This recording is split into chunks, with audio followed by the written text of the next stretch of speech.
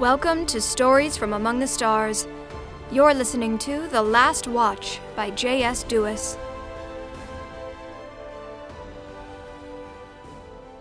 Chapter 26.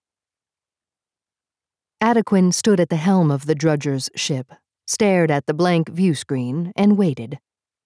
They'd been at warp speed for almost 30 minutes and would be decelerating shortly to land at the coordinates they'd found in the logs of the ship, named after a Viator term that roughly translated to synthesis.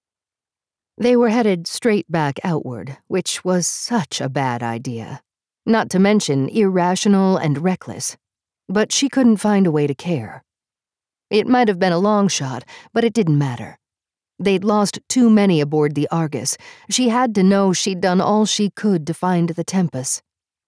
And if it wasn't enough to risk it for her own reasons, she found plenty of justification in doing it for Lace's sake. It had been her final request, and Lace was the closest thing Griffith had to family. Adequin had to do whatever it took to honor that, or she'd never be able to forgive herself. Jaqen sat harnessed in the ratty co-pilot's chair, throwing anxious glances at her while the kilometers ticked by on the main display. He'd insisted on coming, and she'd been too panicked to argue. He'd set Puck to take over his task of figuring out how to restart the gate, then grabbed Arandis, Warner, and 2 other oculi while following Adequin to the airlock. She hadn't wanted to endanger anyone but herself for this admittedly rogue mission, but Jaqen hadn't given her a choice. Though they didn't need more than 2 to adequately fly the ship, she knew she'd be glad for the extra bodies if they ran into another enemy vessel on the way. The deck rumbled lightly as they decelerated from warp with a flash of light. An outward sea of absolute black welcomed them on the view screen. Jaqen opened the scanners, and a single blip 20 kilometers away sent a sharp spike of adrenaline through Adequin's veins. "Light," she ordered. Jaqen engaged the ion engines and flew the ship forward, slowing after a time to swing their spotlights across the void.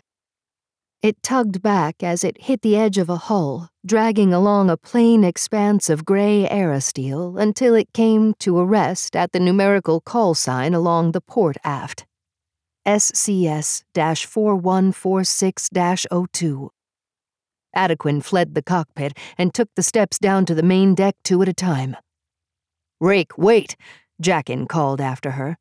He scrambled to follow, fumbling his helmet on, calling out rushed orders for someone to lock down the helm and keep the engines warm.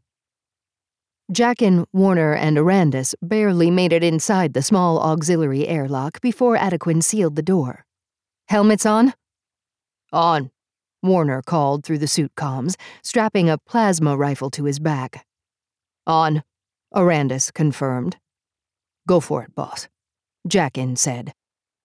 Adequin pressed the airlock controls and, with a hiss, the room depressurized. Her feet lifted and the hatch door opened. She reminded herself not to rush, to stay calm, no sudden movements, then swung out and released the retractable tether from outside the hull. She pressed away from the synthesis and launched herself toward the hatch of the Tempest. Inside, the Tempest's halls sat silent and dark. Thin strips of red emergency lights lined the entrance corridor. Jaqen's fingers danced across his suit's nexus. "Life systems are online," he confirmed. "It's in standby." With a hiss of air, he released his helmet, and Adequin did the same. Warner and Arandis set their helmets aside and took up their rifles in both hands. Adequin raised her pistol and started down the hall. Jaqen hovered to her right, Warner and Arandis off her left shoulder. They cleared the entrance corridor quickly and silently, room by room, seeing no signs of life or struggle. Down a deck, the cargo hold and life systems were similarly quiet. At the aft of the ship, Adequin led them up a ladder to the engine access deck. She didn't know whether to be anxious or relieved by the piles of Drudger corpses they found littering the corridor. She signaled the others to keep an eye on the hall, then knelt beside a cluster of bodies. They wore the same jumpsuits and carried similar weaponry to the drudgers she'd killed aboard the Synthesis. This had to be the rest of the missing crew. Adequin turned a few of the bodies over and examined the wounds. Though a handful of poorly aimed laser shots had singed their uniforms and left char marks on their gray skin, most had been cleanly executed by a mixture of perfectly accurate plasma bolts and precise knife slices. "They put up a fight," Jackin noted, standing over her, gun raised as he kept a wary eye on the corridor ahead. "Looks like it, but where are they?" Jackin only shook his head. Adequin left Aranda's to keep watch on the corridor, then motioned for Jackin and Warner to take the left side of the hallway while she went for the first door on the right. Inside the small common room, some of the lockers along the far wall sat ajar. Their contents lay strewn across the floor: clothing, playing cards, tablets, and drink bottles, all collected along one wall. It didn't seem to be the result of uncleanliness, but rather some kind of turbulence. Adequin chewed on the inside of her lip as several scenarios ran through her head. Had they pulled away from the divide, then the drudgers happened to find them? Or had the drudgers also been riding the divide, then shot them down somehow? The Tempest hadn't appeared to have any hull damage, but she hadn't really waited for the full report before running to the airlock. She took a breath and shook it from her mind. She needed to focus on finding the crew. They would have all the answers she needed. Adequin ducked back outside and continued down the corridor as Jackin appeared in a doorway across the hall. "Clear," Jackin said. Adequin didn't spare a look back as she slipped into the next room. "Clear," Warner called from the hallway, just as Jackin said it again, though he couldn't have cleared another room that quickly. Adequin swept every corner of the room and a small supply closet, but found nothing out of the ordinary. Warner called another all clear as she went back into the corridor and turned toward the last door on her side, the engine access room. The red screen beside the closed door indicated it had been manually locked. She tried to swipe it open, but the screen flashed a warning: biometric clearance required. She pulled her glove off and stuck her thumb to the pad. The door slid open, accompanied by a waft of burnt metal and charred rubber. And there he was, lying on the floor in front of one of the ion engine access doors. Her feet crossed the metal floor in a few short strides, and she slid to her knees at Griffith's side. "Griff?" He didn't stir. Sweat beaded on his forehead, and the fine lines on his face appeared deeper than ever. The gray peppering his beard and hair somehow seemed even lighter. A bloody Legion-issue combat knife lay on the floor beside him. Her fingers fumbled to his neck, his skin blissfully warm, searching for the spot just below his jaw. She pushed out a few purposeful breaths to steady herself long enough to sense it. A sliver of relief cut through her when she finally felt it. His heartbeat strong, his thick chest raising and lowering slowly.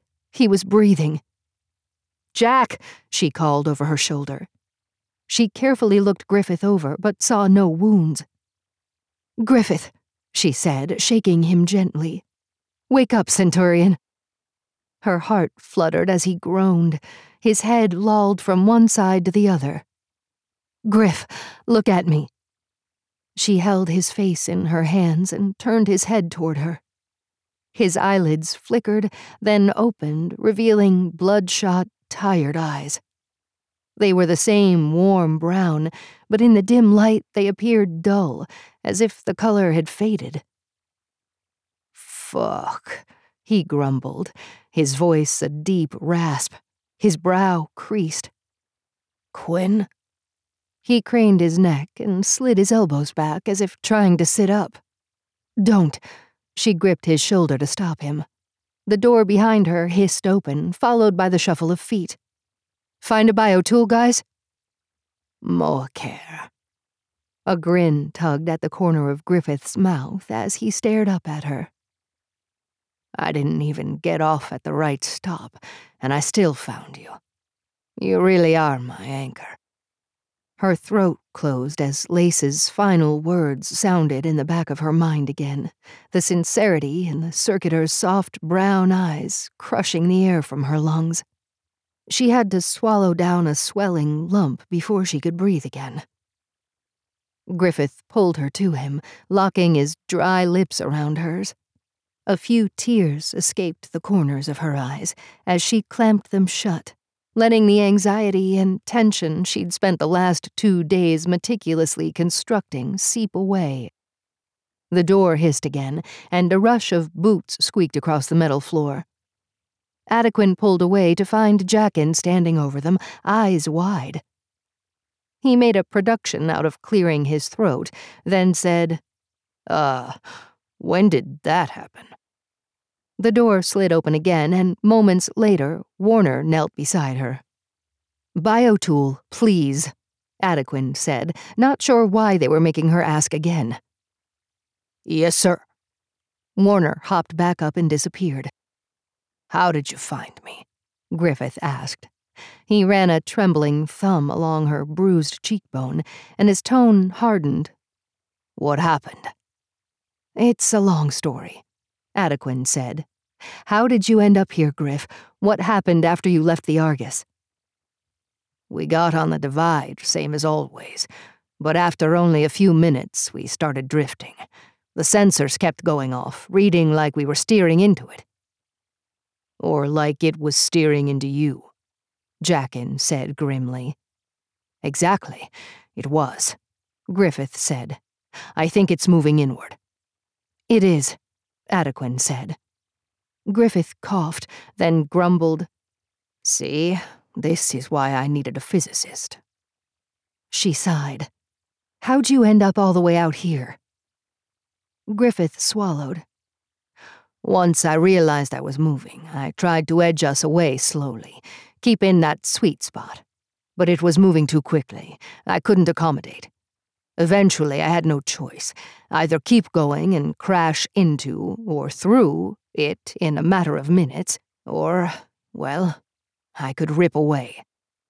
"Wait, what?" Jaqen said, eyes wide in disbelief. "Are you saying you disengaged without slowing down?" Griffith gave a short nod, then groaned and sucked in a shallow breath. "Why didn't you decelerate?" Adequin asked. "Slow down like normal and exit." "It was moving too quickly, the angle too sharp. If we slowed down, I wouldn't have met escape velocity before it'd have overtaken us. Our only chance was to pull away with enough speed to rip free entirely." "Void, Bach," Jaqen cursed. "How'd you pull that off?" "I locked the crew up in the Taurus chamber and took manual control." Adequin let out a sharp breath. With the crew locked in the Taurus chamber, where, for safety, everyone should be during the auto-piloted entrance and exit from the divide, they should have been safe from the effects of deceleration, even one as sudden as this had been. However, in the cockpit, Griffith would have been exposed. To what, she didn't even know. She wasn't sure anyone did. As far as she knew, no one had ever tried a maneuver like that before. "At that speed," Jaqen mumbled, running a hand through his hair. "How'd you get enough power?" Griffith cleared his throat. "I overclocked the ions. That hacker kid told me how to circumvent the Legion shackles a while back. One of the circuitors. Emmaus something." Adequin raised her eyebrows. "Puck?" "Right. More a thought experiment than anything. Never thought I'd actually need to use it." "But it worked?" Jaqen asked. "Yeah, but the Force slung us away really fast. Too fast." He shook his head, his demeanor wilting. "There was this weird gravitational billowing almost. Thought every organ in my body was gonna explode. It worked, but tossed us around until I could get the engines under control, and we finally came to a stop. Here. Wherever here is." Warner crouched beside Adequin with a biotool and an armful of cartridges. She took the tool and switched it to scanning mode. A green beam shot out the front, then fanned into a grid. She ran the light over Griffith's chest. Jackin glanced back at the corridor. How'd those drudgers even find you guys? Shit if I know, Griffith growled. I'd barely gotten the tourist chamber open to check on the crew before they pounced on us. We took a ton of them out, but they overwhelmed us pretty quick. So I routed them down here to give the crew time to lock themselves back in the chamber. Then I shut myself in here to wait it out. I watched the door access on my Nexus.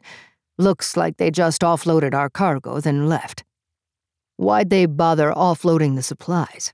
Jackin asked. Why not take the whole ship? Engines are shot, Griffith said. And you know how drudgers are. Can we fix the engines? Adequin asked.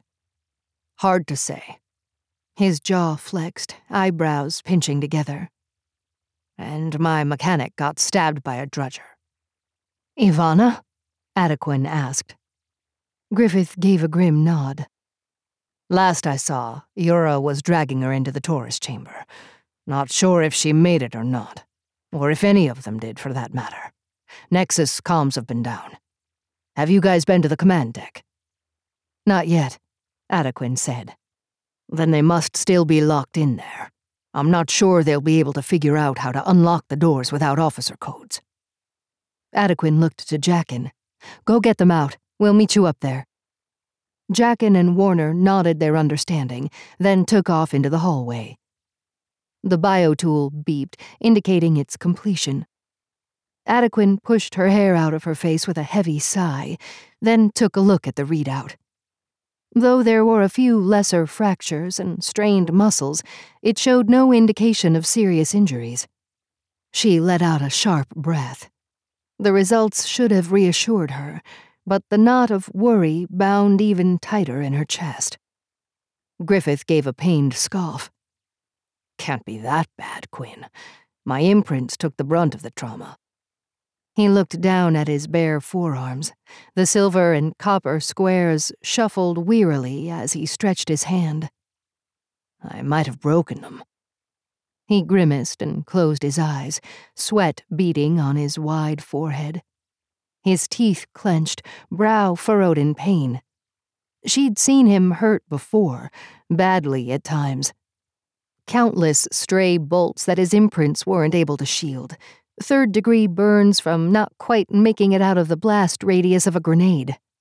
And once a knife slice across his neck that, if a medic hadn't been there to immediately cauterize it, likely would have bled out in seconds. Unfortunately, that didn't make it any easier to see him in pain now. I can give you something for the pain, she said quietly, if you want it. Can't hurt, he agreed. She unstrapped his vest, then unbuttoned the shirt underneath, revealing thick muscles marred with garish purple lesions. A few imprint squares remained, marooned among the sea of bruises. One copper square skipped back and forth along the same short path over and over, trying to pass back to its default location, but unable to make the journey. Maybe he really had broken them. She picked through the collection of cartridges, hoping he couldn't sense her deepening worry. She'd seen Griffith's imprints take the impact of a point-blank electromagnetic bolt without so much as a minor glitch. If this crash had caused them this much damage, she could hardly believe he'd lived through it. She couldn't imagine how bad the deceleration could have been if he hadn't had imprints to protect him. She found a localized painkiller, then loaded the cartridge into the biotool. He gritted his teeth as she carefully injected a portion near his sternum, then moved to the left, then right side. She got to her feet and called on her imprints to assist as she helped him stand. He towered over her, leaning heavily on her shoulder before settling into a semi-stable position. She kept hold of his forearms as he steadied himself. He closed his eyes and took a long, deep breath. You sure you're up for this? She asked. I can just take you straight to the ship. Just tired. Don't worry. Hey. He opened his eyes and swept the hair out of her face.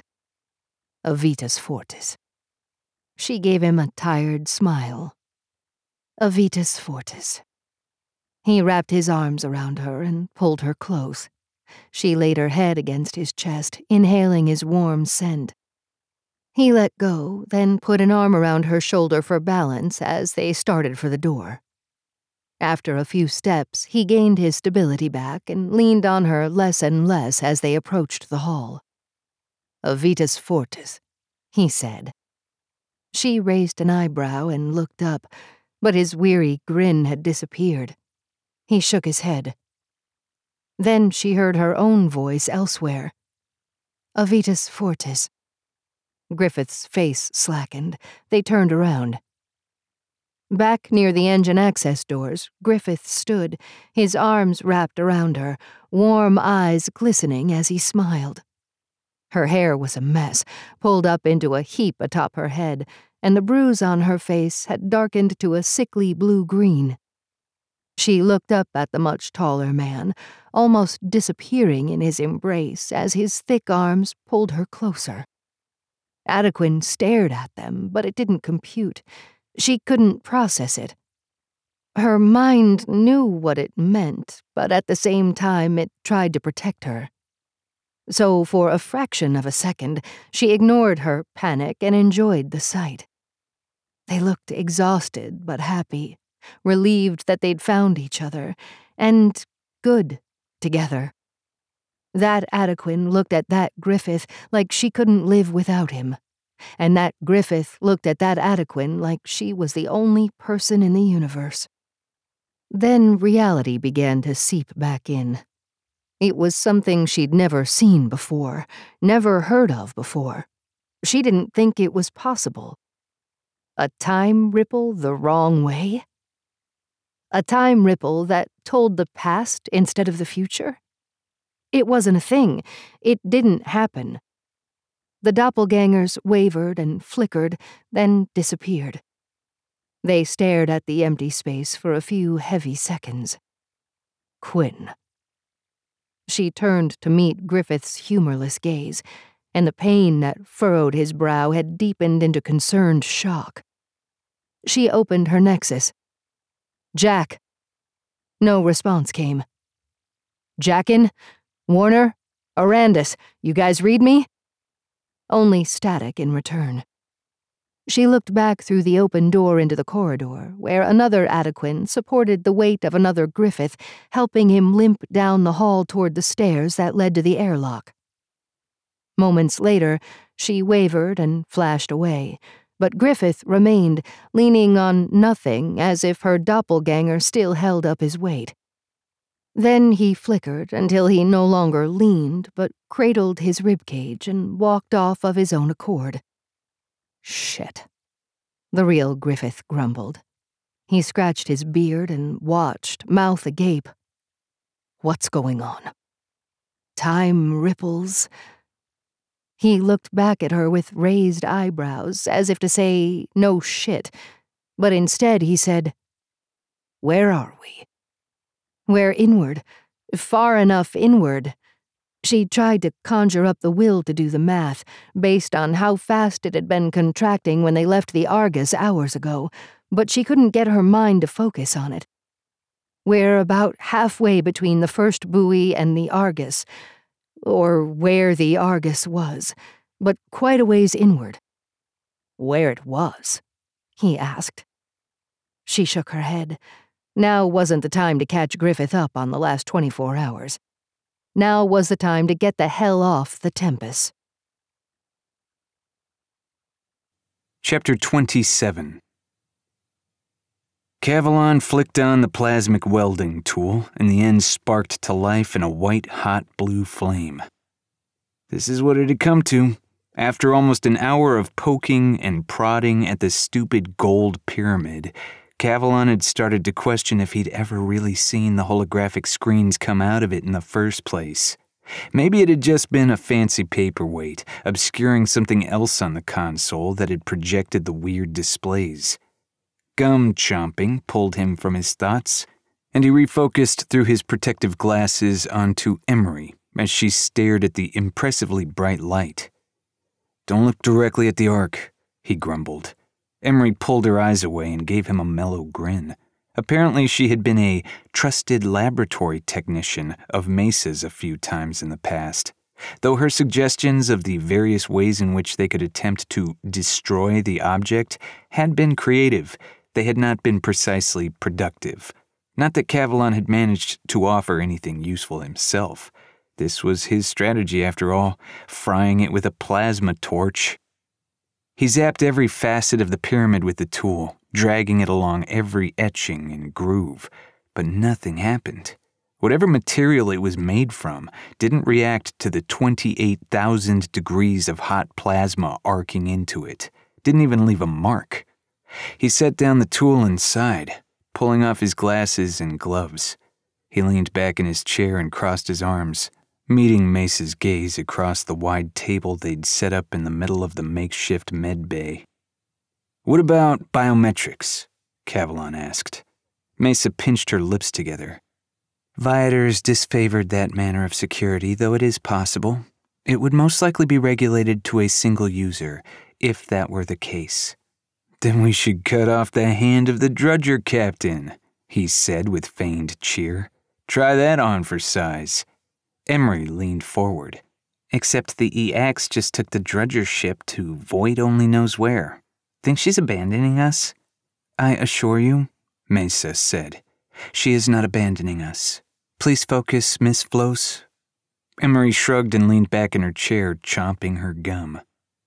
"They did remove the corpses before they left," Mesa said, "though I am not sure if they have ejected them out the airlock yet, so that may yet be a possibility." Kavalan took his knife from the sheath and held it up along with the palm of his other hand. "What about a blood sacrifice?" Mesa frowned. "Even if it was biometrics, it certainly would not be your biometrics," she said, scorn evident in her tone. Then her scowl faded, and she licked her lips and slid to the edge of her chair.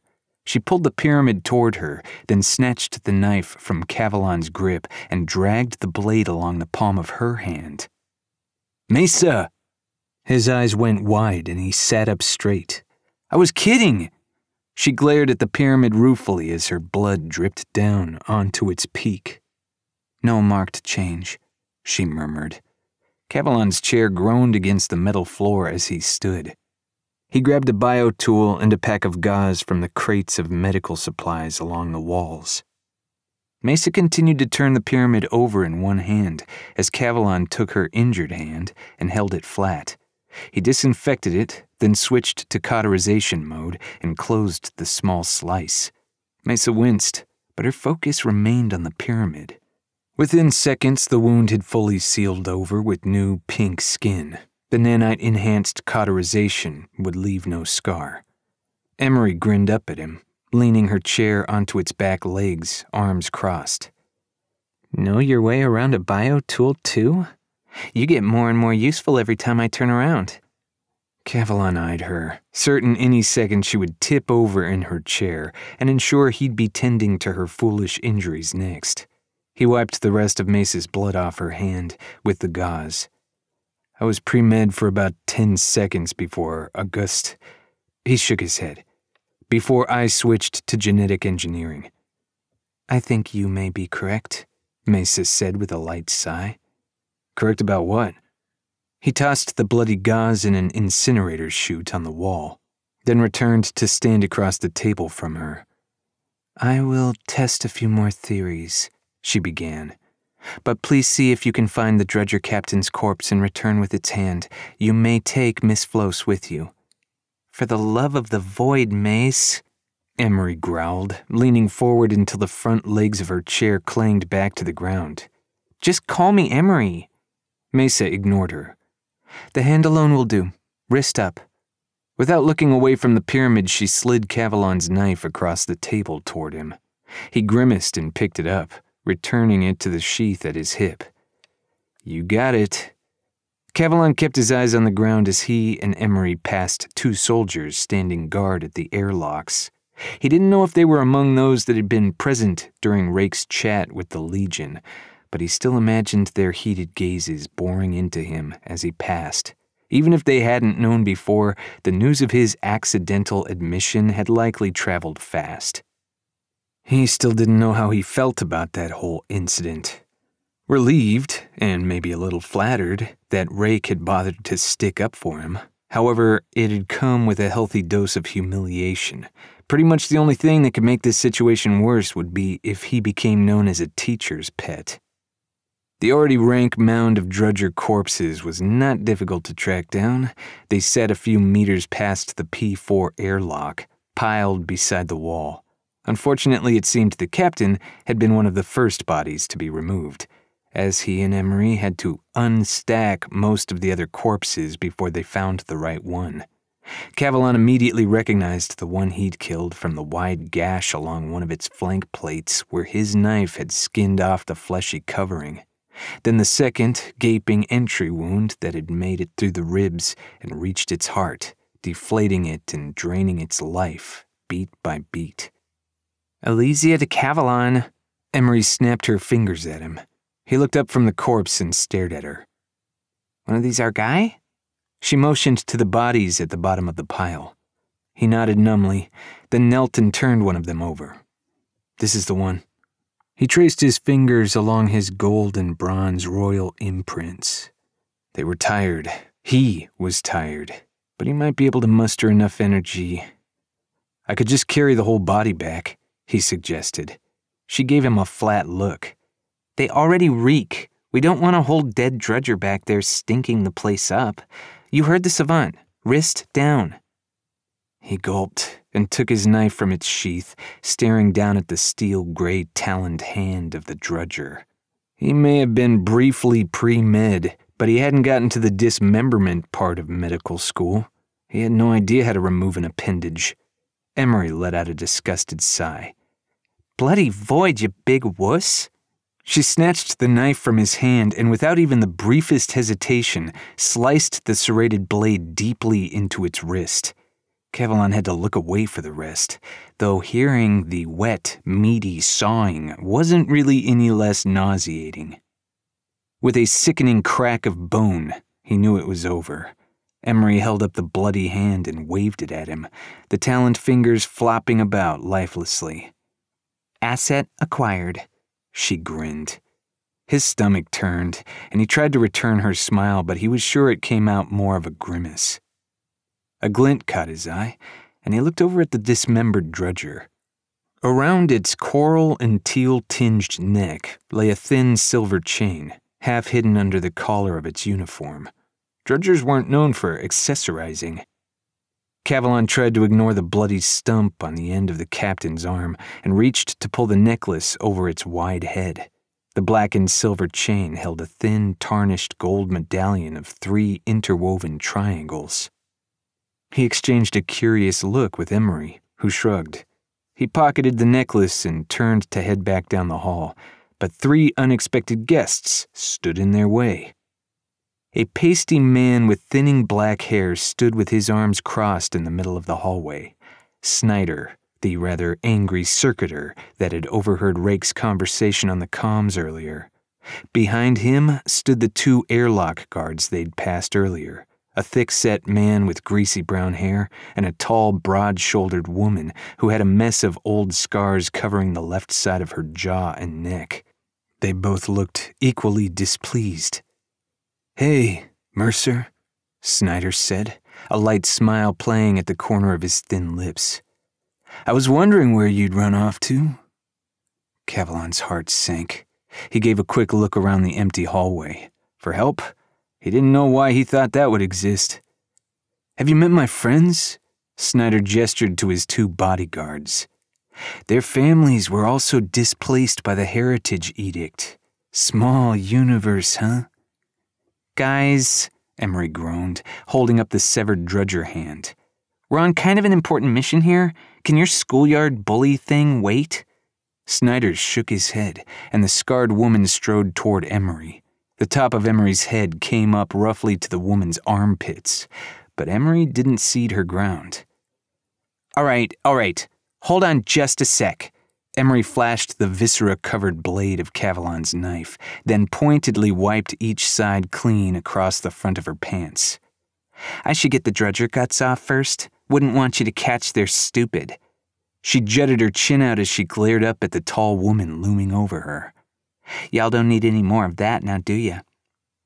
In one swift motion, the tall woman caught the wrist of Emery's knife-wielding hand. Emery glowered as the woman wrenched the blade from her grip, then tossed it away. The clatter echoed down the silent corridor. Leave her out of this, Kavalan growled. His royal imprints shuffled along his arm, though they stayed mostly in formation as he fought to keep them still. He knew what sliding imprints implied, and that Snyder would see it as a threat. As much as he wanted to put the circuiter and his beefy cronies in their place, he was fairly certain that wouldn't fall under the category of shit-cutting. Snyder turned his forearm out to showcase the glowing holographic screen of his Nexus. Guess what? Kavalan swallowed. You're gonna take the high road? Snyder's mouth curved up into a sneer. Your best friend, the EX, did something kinda stupid earlier. I doubt she's ever once done anything stupid, Kavalan said in the most level tone he could manage. Snyder nodded. You're right. I'm sure it seemed like a good idea at the time, but her mistake was in not fixing it afterwards. She's been a little busy, so I get it, but it's unfortunate for you. Kavalan raised an eyebrow. He didn't have the first clue what this guy was on about. Snyder grinned, then swept 2 fingers across his Nexus. Kavalan's knees hit the cold metal floor before he even registered the lance of hot pain firing through his left arm and down his spine. His vision faltered, and for a few endless moments he knew nothing outside of the pain, each grueling second 10 times worse than the agony he'd experienced when receiving either set of imprints. When it finally ceased, a stockpile of leftover pain lingered along every nerve on the left side of his body. But at least it was manageable. He could function again, use his other senses. He glanced around, realizing he was on his knees, sitting back on his feet. The taste of blood filled his mouth as he panted through gritted teeth. Through a haze of wetness in his eyes, Snyder's boots approached. Then came a voice, muffled through a fog of pain. See, back on the Argus, they were all fighting like idiots and things were getting chaotic, so she unlocked imprint control to all circuitors. Snyder crouched down and took Kavalan's chin in his fingers, forcing him to meet his gaze. And she's not here to protect you now, is she, Princeps? He stuck out his lower lip. She left you all alone. Void, you guys, Emery hissed. Leave him alone. She tried to push past, but the tall woman blocked her, gripping Emery's shoulder and shoving her back to pin her against the wall. Kavalan somehow found the will to reach up and shove Snyder away, weakly. The circuiter's shoulder barely turned back with the pathetic attempt. He snickered. Is that all the fight you've got left? He gave a small shrug. That's probably my fault. I figured we'd see what the intensity slider was like at max. The EX had it at a measly 20%. Kinda lenient in my opinion. What do you expect me to say? Kavalan growled, surprised at how haggard and dry his voice came out. I wasn't even born when that damn edict passed. I had nothing to do with it. That's not the point, Snyder said. My family suffered, so his family is going to suffer. Kavalan glared.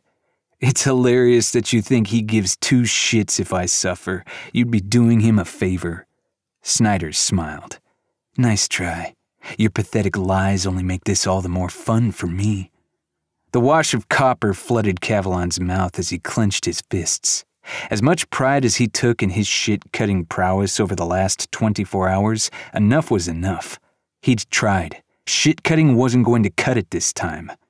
In a rush of glittering metallic, the gold and bronze squares on his right arm dispersed from their default formation, speeding his movements as he leapt to his feet.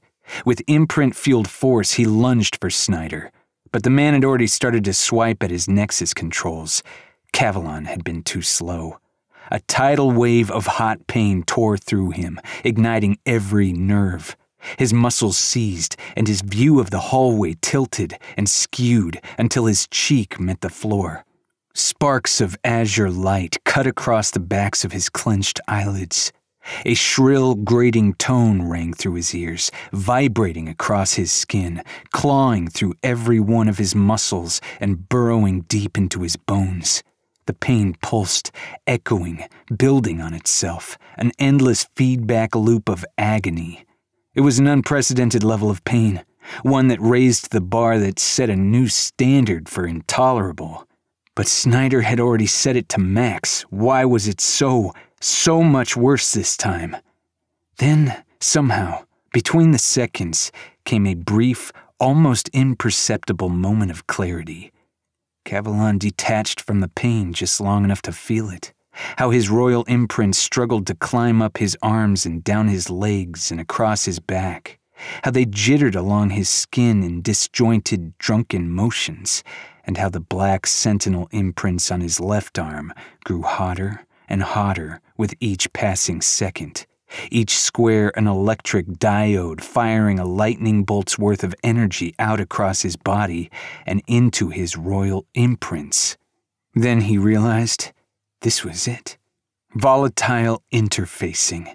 This was what they'd been warning him about, something that could really, actually get him killed. With a rush of panic, he realized he had to not use them. He had to stop using them. The millisecond the thought fully registered in his brain, his royal imprints terminated. Yet instead of sliding back to their default formation as they always had, as they never, not even once, hadn't, they simply stopped dead in their tracks, like hundreds of tiny metallic bits marooned all across his pale skin. The grueling feedback-like waves of electric pain ceased immediately, leaving only the regular torture caused by the activated sentinel imprints. But that was cool and easy, and almost tolerable in comparison. His muscles still twitched with the residual pain, body curling instinctively into a fetal position.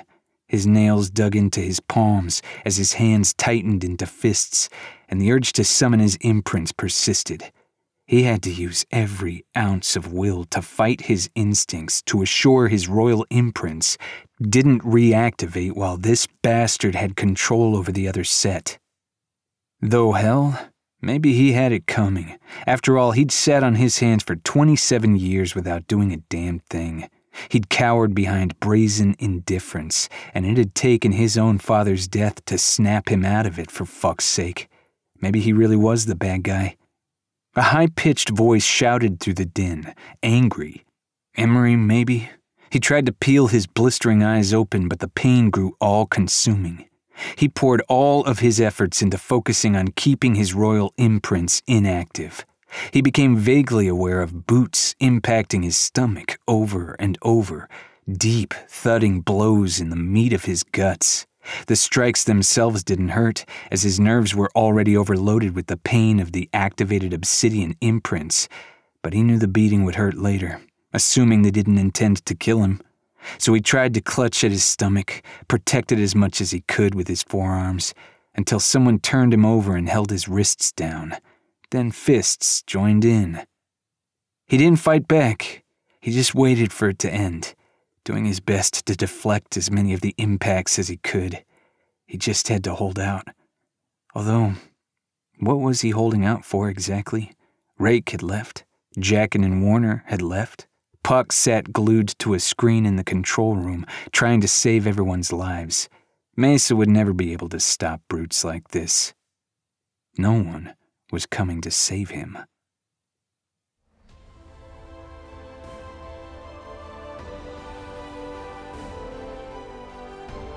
That's all for now.